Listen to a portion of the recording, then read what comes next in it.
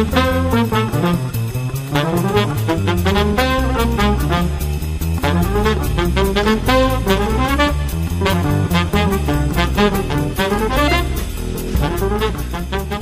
to Business Brains and the Bottom Line podcast. My name is Paul D'Allegro, your host, and my guest today is Bianca Ottoni, the founder of My Italian Family. Welcome to the show, Bianca.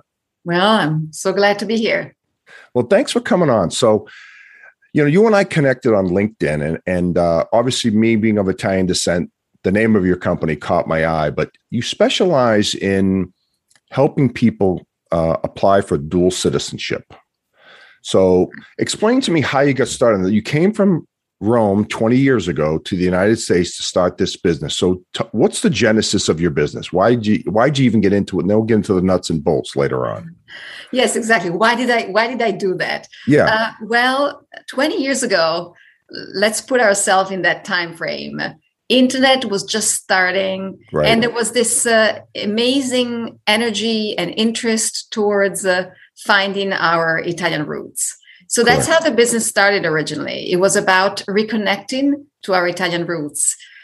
So from a genealogy-focused business, we immediately also included information about dual citizenship because the ability to have dual citizenship had just been introduced in 1992. So it was not that far out.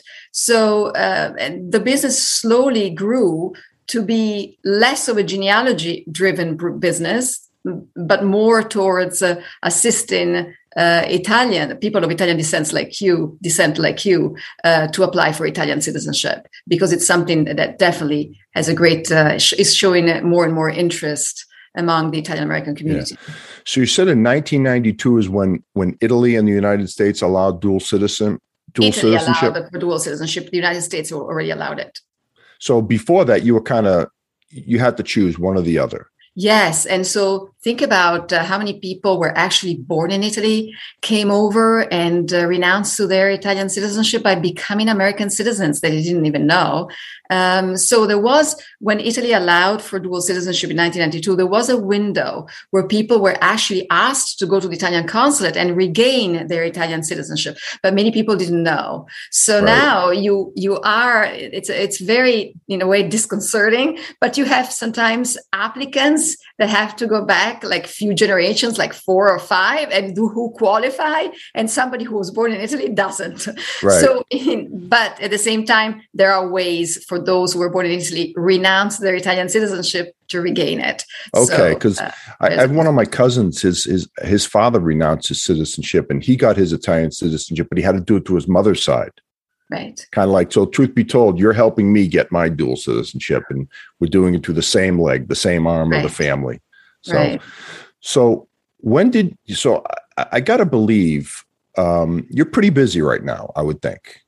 Very. In the last few years, we were discussing it when we start meeting each other. I think it's more and more that people know that it exists, this possibility. Right. It's almost, let's remember, having Italian citizenship means that you can live, study, work in Italy, but not just in Italy, also in all the countries that are part of the European Union. That's right. So that's an amazing opportunity, if not for you, for your children, grandchildren, because we'll discuss it a little bit more in detail, but it's forever. So I think that's why people are considering that this is the time to get it. Perhaps maybe COVID allowed us to, pause and rethink. Is just because now we have reasons to maybe retire in Italy, even invest in property. Who knows? Everyone has slightly different reasons, but definitely it's worth it. That was actually kind of my next question: is the reasons why someone would want to get dual citizenship. I know I have mine. My personal reasons are when I retire, I want to go live over there, and I'm doing it for my daughter too. So she has more opportunities. So we're going to get my daughter, Gabriella, we're going to get her citizenship too, so she can have options to possibly work in Italy. So that's my personal reason. But what would some of the other reasons be, do you think? Well, obviously the ability to live there. So, for instance, as an American citizen, you can reside in Italy or in Europe for up to 90 days, right? The visa waiver. So, but like you said, I would like to spend more time. I'm retiring. So the idea of not having to deal with the applying for visas, there are not too many visas that even maybe you may be eligible for. Sure. So definitely that is the number one reason. Remember also, if you have minor children, they become Italian citizens automatically with a parent.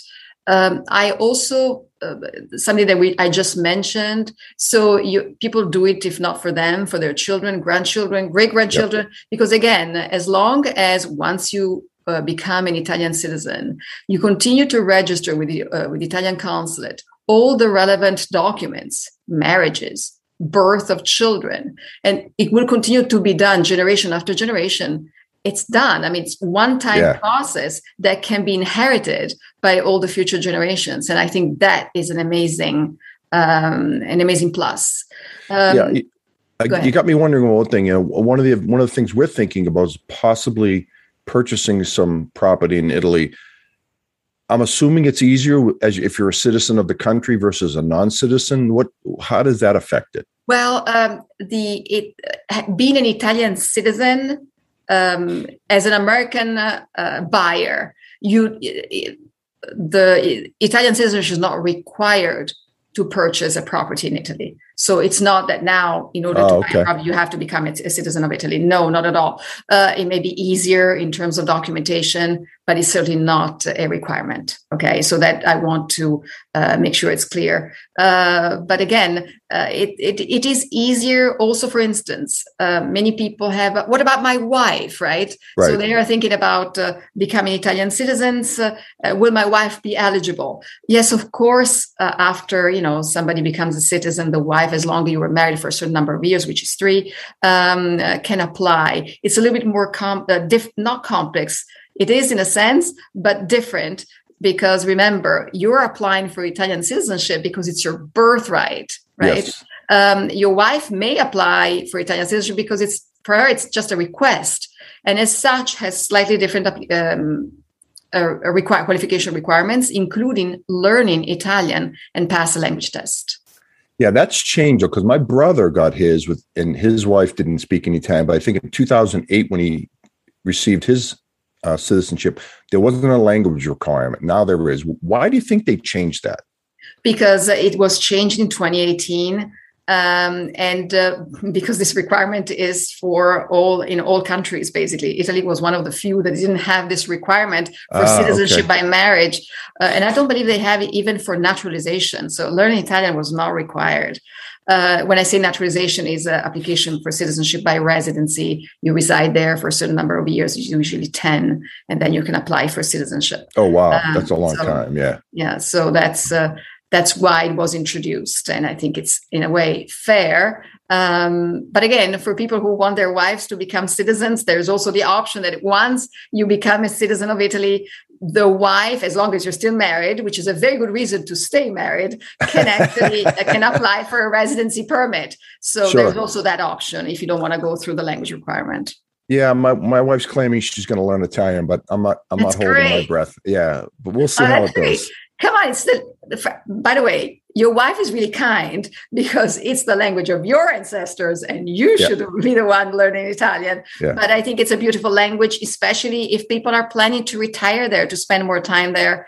Maybe while we wait for the process of Italian citizenship to take its course, we have time to learn the language.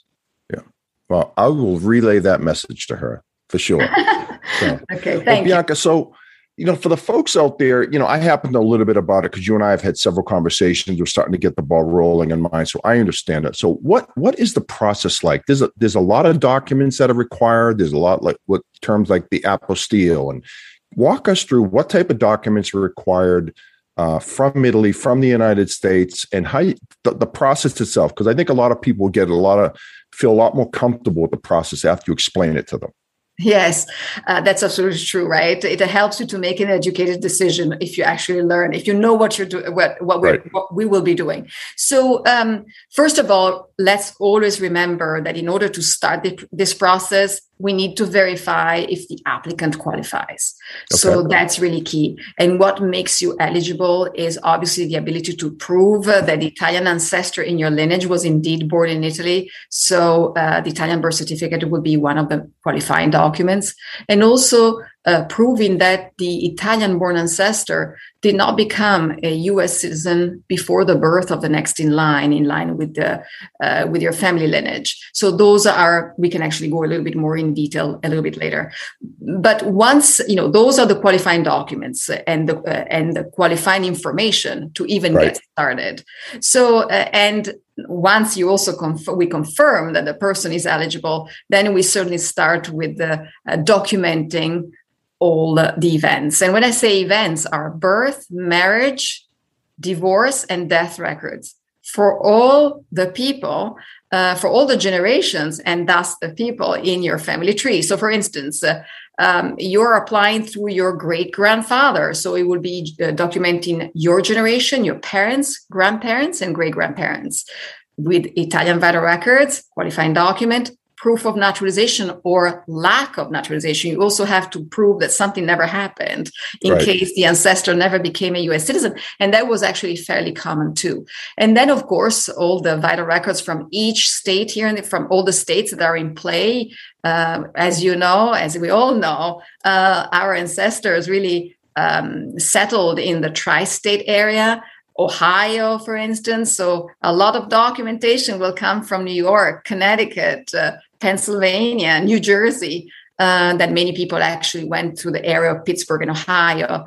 Then eventually moved a little bit to Florida. So many death records are found in Florida. And then obviously more recent generations might have actually migrated to the Midwest. And I also want to remind people, many actually settled in California. So especially for older migrations. So once you get all these documents and you use a term with me, an apostille, what is an apostille? Explain that to me, because I'm not sure if many people they would even know what that means. Right. So remember, so we're gathering documents that are foreign documents to Italy, right? So the apostille is a legalization that allows, for instance, the Italian government, in this case, to accept documents issued in a foreign state.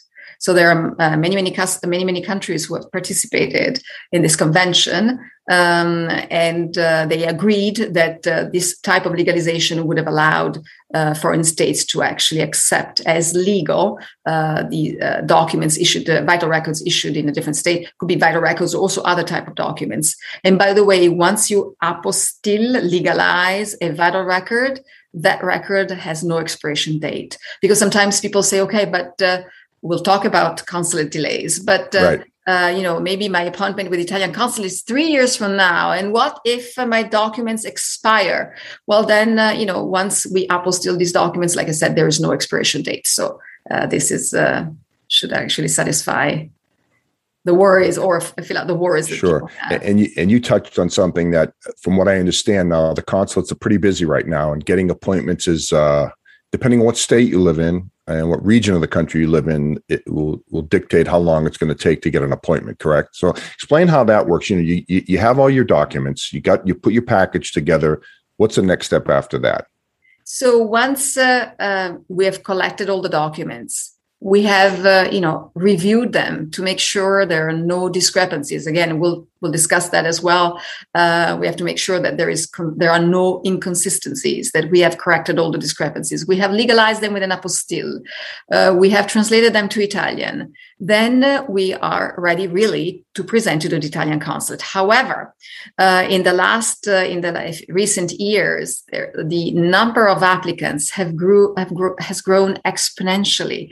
And but the resources of Italian consulates have remained the same. So what does this mean? That there are fewer and fewer appointments available. Not only that, but the calendars for booking appointments are so far out. In certain situations, if you're lucky, it's 2 years out. In certain situations, they're like 4 years out. Oh, wow. But other consulates were slowly reopening, because there has been also the issue of COVID that really locked down everything, including the consulates. Some have even remained closed for the time being, just reopening only for emergency services. And according to them, citizenship applications for Iure Sanguinis are not exactly priority for them.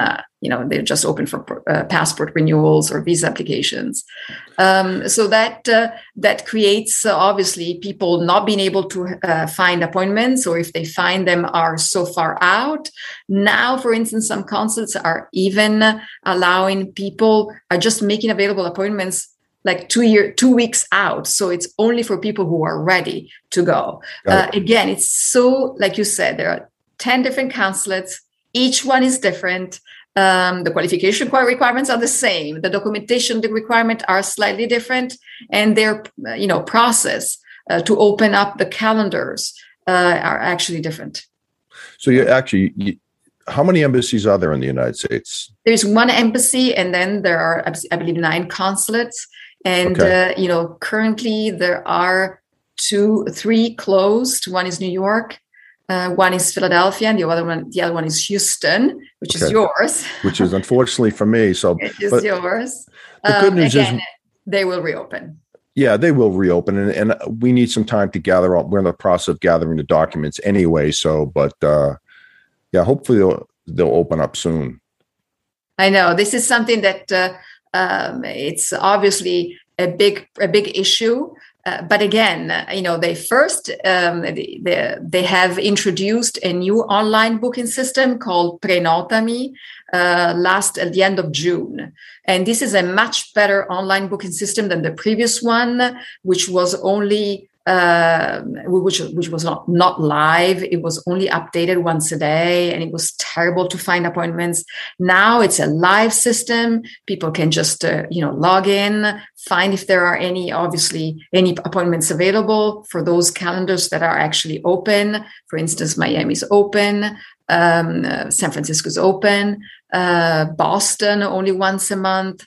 The only one consulate that has remained linked to the previous system is actually Chicago, but they will eventually also be part of it. Now, you would think that there would be some sort of a common system with all the consulates, right? You would think? Well, in a way it is. It's just the way that it's based on what resources they have available. It's always that. So maybe New York consulate may have a few more resources than the Houston consulate or the Detroit consulate, and yet Detroit has always been open. So it's just I think the decision that each consulate makes. Sorry. So in general, I mean, I know you obviously specialize in Italian dual citizenships, but would this be similar to, say, like in Ireland or other European countries? Would there be differences, similarities? Because obviously not everyone's going to be Italian. So say someone from Ireland hears this podcast and says, I want to do it. I mean, are there differences, or are all of them pretty similar? All right. So the reason Italian citizenship is perhaps the best and that makes more people eligible is because it doesn't have any restrictions in the number of generations you can go back. Okay. So, for instance, Ireland, you can only go back 2 generations. So that's why, in the end, there are many more applicants for Italian citizenship, because if you have a great grandfather, as long as he was born in Italy, but migrated to the US after 1861, is eligible, because there are sometimes people who actually have an ancestor who was born in the 1840s. So but remember, before 1861, Italy was not a unified country. Sure. It was actually divided and obviously also conquered by other countries too. So that's why the 1861 year is March 17, 1861 is the date that you have to prove that the ancestor had left after that date. Otherwise, so I'm in good shape. My grandfather was born, I think, in 1890, somewhere around there. So I think I'm good there. You're fine. That's fine. Good. Yeah. Well, I know my brother already has his, and his family has theirs. So I know, obviously, I should be in good shape. Just a matter of getting it done, right? Exactly, and your brother was a visionary. He was actually able to do it so many years ago now that he was almost able to walk in the consulate and present his document portfolio. He even, I believe, what you told me was that he even walked in with his friend lawyer, right to the my cousin actually. World. Yeah. Cousin. My cousin, the lawyer. Yes, the cousin, exactly. And instead, in today's day, absolutely, you have to be on your own. If you're even, right now, it's such a unique situation where for some consulates you can go in person, but very few. Otherwise, you're asked to mail in your document portfolio. So because of the COVID situation still. Boy, I don't know. After all the effort to get all those documents with apostilles, I'd be a little nervous putting something in the mail. But if that's the rules, that's the rules, right? It is. Well, obviously there are ways to actually mail it out so that it doesn't really get lost. Sure. But yes, it's so much better to go in person. You can hand out the document each one by one, discuss it together. You can understand what the outcome of the interview is going to be. I mean, instead here, you just have to wait. Yeah. So if someone, someone that wants to go for citizenship, I mean, so for instance, my brother and my cousin did it. They did it all on their own, right? Yes. You offer that service too, you offer the service to soup to nuts, start to finish, but you also offer an a la carte service. Explain that to me. Yes. Yes. What does that mean? We always actually to take on a project like this on your own is certainly it takes courage, and I obviously honor people who actually do it on their own. It's unbelievable because it's like, sometimes people say, well, I can collect these documents by myself, but it can. There are so many, 50 states here in the US. Each state has different requirements. Each state has different procedures to get you a document that is certified eventually to be able to apostille it. So it's, for instance, let's take an example, New York.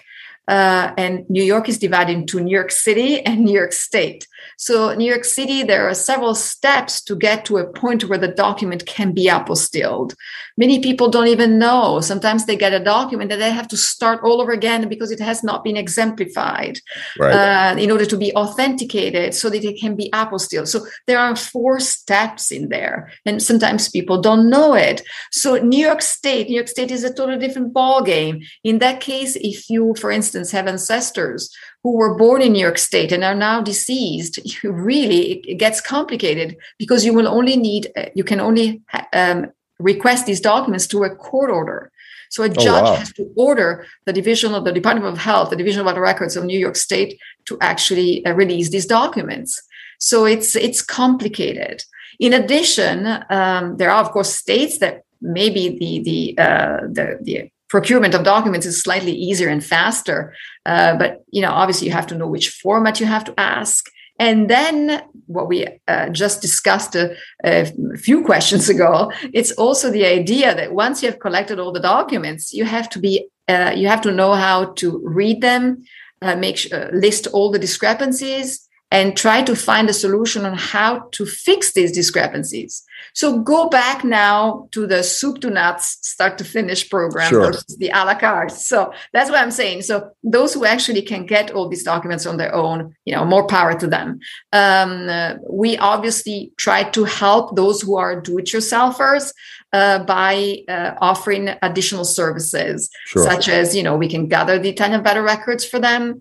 We make available several telephone consultations that can assist them to either get started so they know what they have to do, which documents they have to get, including, like you said, reviewing the portfolio once all the documents have been collected so that we can actually tell them exactly which documents should be amended versus others, which additional documents should be acquired. So it takes a lot of effort. Yeah, and I know they're real sticklers about everything has to match up, correct? I mean, yes.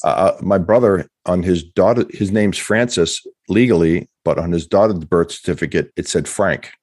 Yes. So he actually had to go to court and have that changed on his daughter's birth certificate back to Francis because they wouldn't accept it. So it's a lot of little things like that you got to watch out for, correct? Yes, and it's extreme. This is a very good example. Don't think for a minute because Francis is Frank is the nickname of Frank is acceptable. It's not. Right. So every difference in first and last names, dates of birth, those actually are examples that may actually say, okay, so the person has a different first name, has a different last name. The last name is spelled differently. Those are different people. And so how can you link yourself to somebody who changed the name? So it's, by the way, remember, names were never changed at Ellis Island. If they were, misspelled, it was later on when they started to record, for instance, the birth of their child, or they got married here in the US. So that's when the misspelling started to appear. And you will see that in many of the documents that you acquire, in many, you even have multiple spellings. So in one document, it's this way. In another document, it's another way. And in a third document, it's a different way altogether. So that's where the... So is that a misconception? Because I was always told that, hey, all the names were misspelled on Ellis Island because the people that worked at Ellis Island didn't speak any Italian, and there was a lot of miscommunications, a lot of spelling errors, things like that. Well, it's actually not true, simply because the manifests were really recorded at the port of departure. So that's why there could not be any misspellings. Ship manifests have always been fascinated me because they really weave a story. So once people would finally arrive in New York and land at Ellis Island, then they had to go through the process of immigration process. So they had to verify if where they were going, if all the information listed on the manifest were correct, if they had any permit, if they were going to stay or just being bird of passage. So there's a lot of history in there, and it's beautiful. Yeah, I've never been to Ellis Island. I'd like to go. Absolutely. It's the first thing I did when I decided to actually start my business, and I decided to go and see exactly what was the immigration experience. And I think that museum is really priceless. I actually invite everyone to pay a visit. Yeah, it's funny. My daughter and my wife went there a couple of years ago, and they actually found my grandparents' records. Yes. So that was kind of cool to see that. Yes. Plus, they have a wall of honor, so it's just a beautiful experience, especially for children. So great. Well, if someone wants to do this, I mean, I would recommend coming to you for the full service because, I think there's a lot of work to this. There's 13 different documents but need with translations and apostilles and accuracy, and to try. I agree with you. To do it by yourself is tough. But what advice would you give to someone if they're even thinking about doing it? What would you say to them? Well, I think it's don't give up. So it's a long process, right? Yes, it's a long process. Remember, I mean, it's not. I see sometimes when people call and say, "Okay, so what is the process?" And then I talk because I always prefer so that people are educated and they know what to expect. So I start telling them what the timeline is. But, once you get enthusiastic about something, you would like to have it yesterday. Yes, yeah. But this is never the case, especially think about it. You're getting the citizenship of another country. Of course, it takes some time. Yes. So, get ready for that. It may take between 3 and 4 years. If you apply here in the US, sometimes less, sometimes it's faster. It's based on which consulate you would be applying. We can also say that there is many people choose to apply in Italy.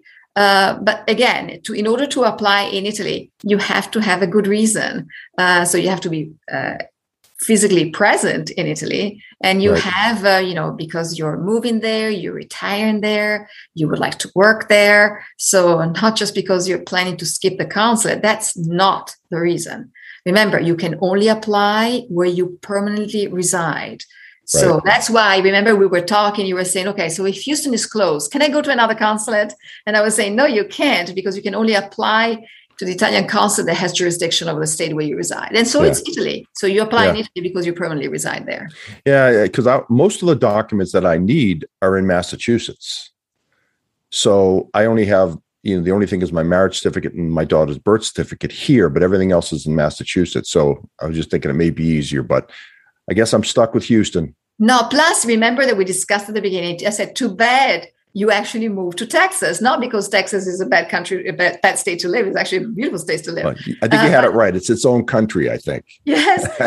But no, it's also because if you were applying at the same consulate where your brother had already applied, then you would have been able to tap onto his document portfolio and just add your own documents. So also cost-wise would have been a much better option.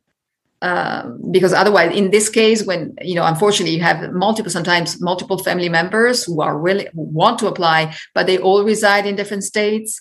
And that, unfortunately, is an issue because then they have to actually provide separate document portfolios, all in original, based on how many consulates are involved.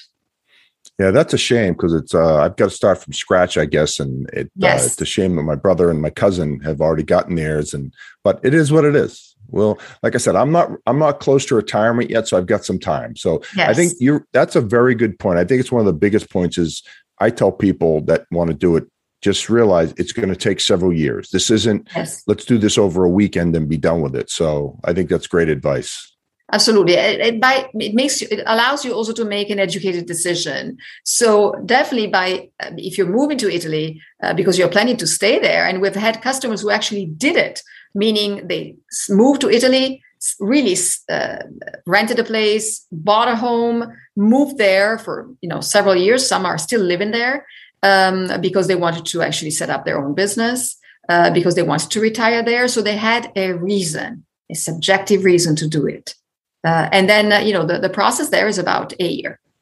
Okay. Sometimes a year plus, but it's about between 8 months and 12 months. Cool. So Bianca, if someone wanted to get in touch with you, how would they do that? If someone wanted to get their dual citizenship from Italy, how would they do that?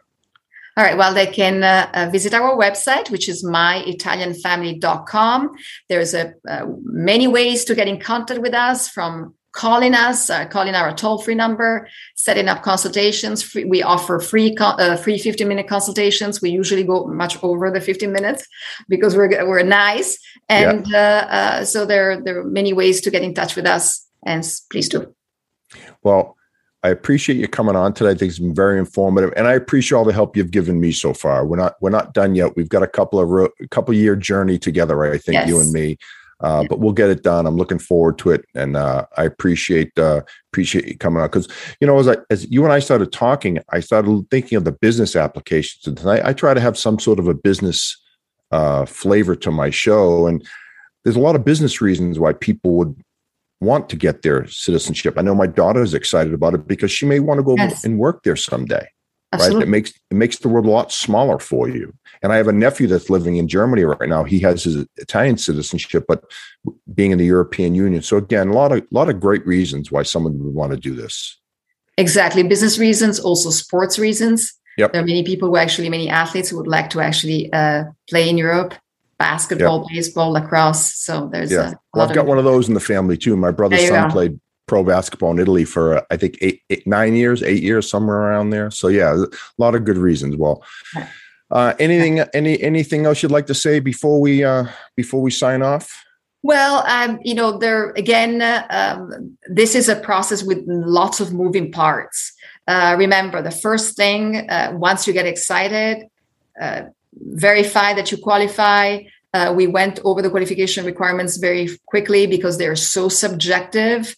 There are obviously limitations, not limitation, but additional requirements, whether you're applying through the male line versus the female line. So sometimes you have to apply through the courts in Italy to offset a requirement that only is for descendants of female ancestors. So it's very complicated. So even if you decide to take this journey on your own, at least always seek some advice before you do it, so that you know exactly what you need to get. Because no matter what, it's an expensive process. No matter what, it's expensive. So even for those who actually try to do it on their own, at least make sure that you know what exactly you have to get before you make mistakes And everything becomes more expensive when you do that.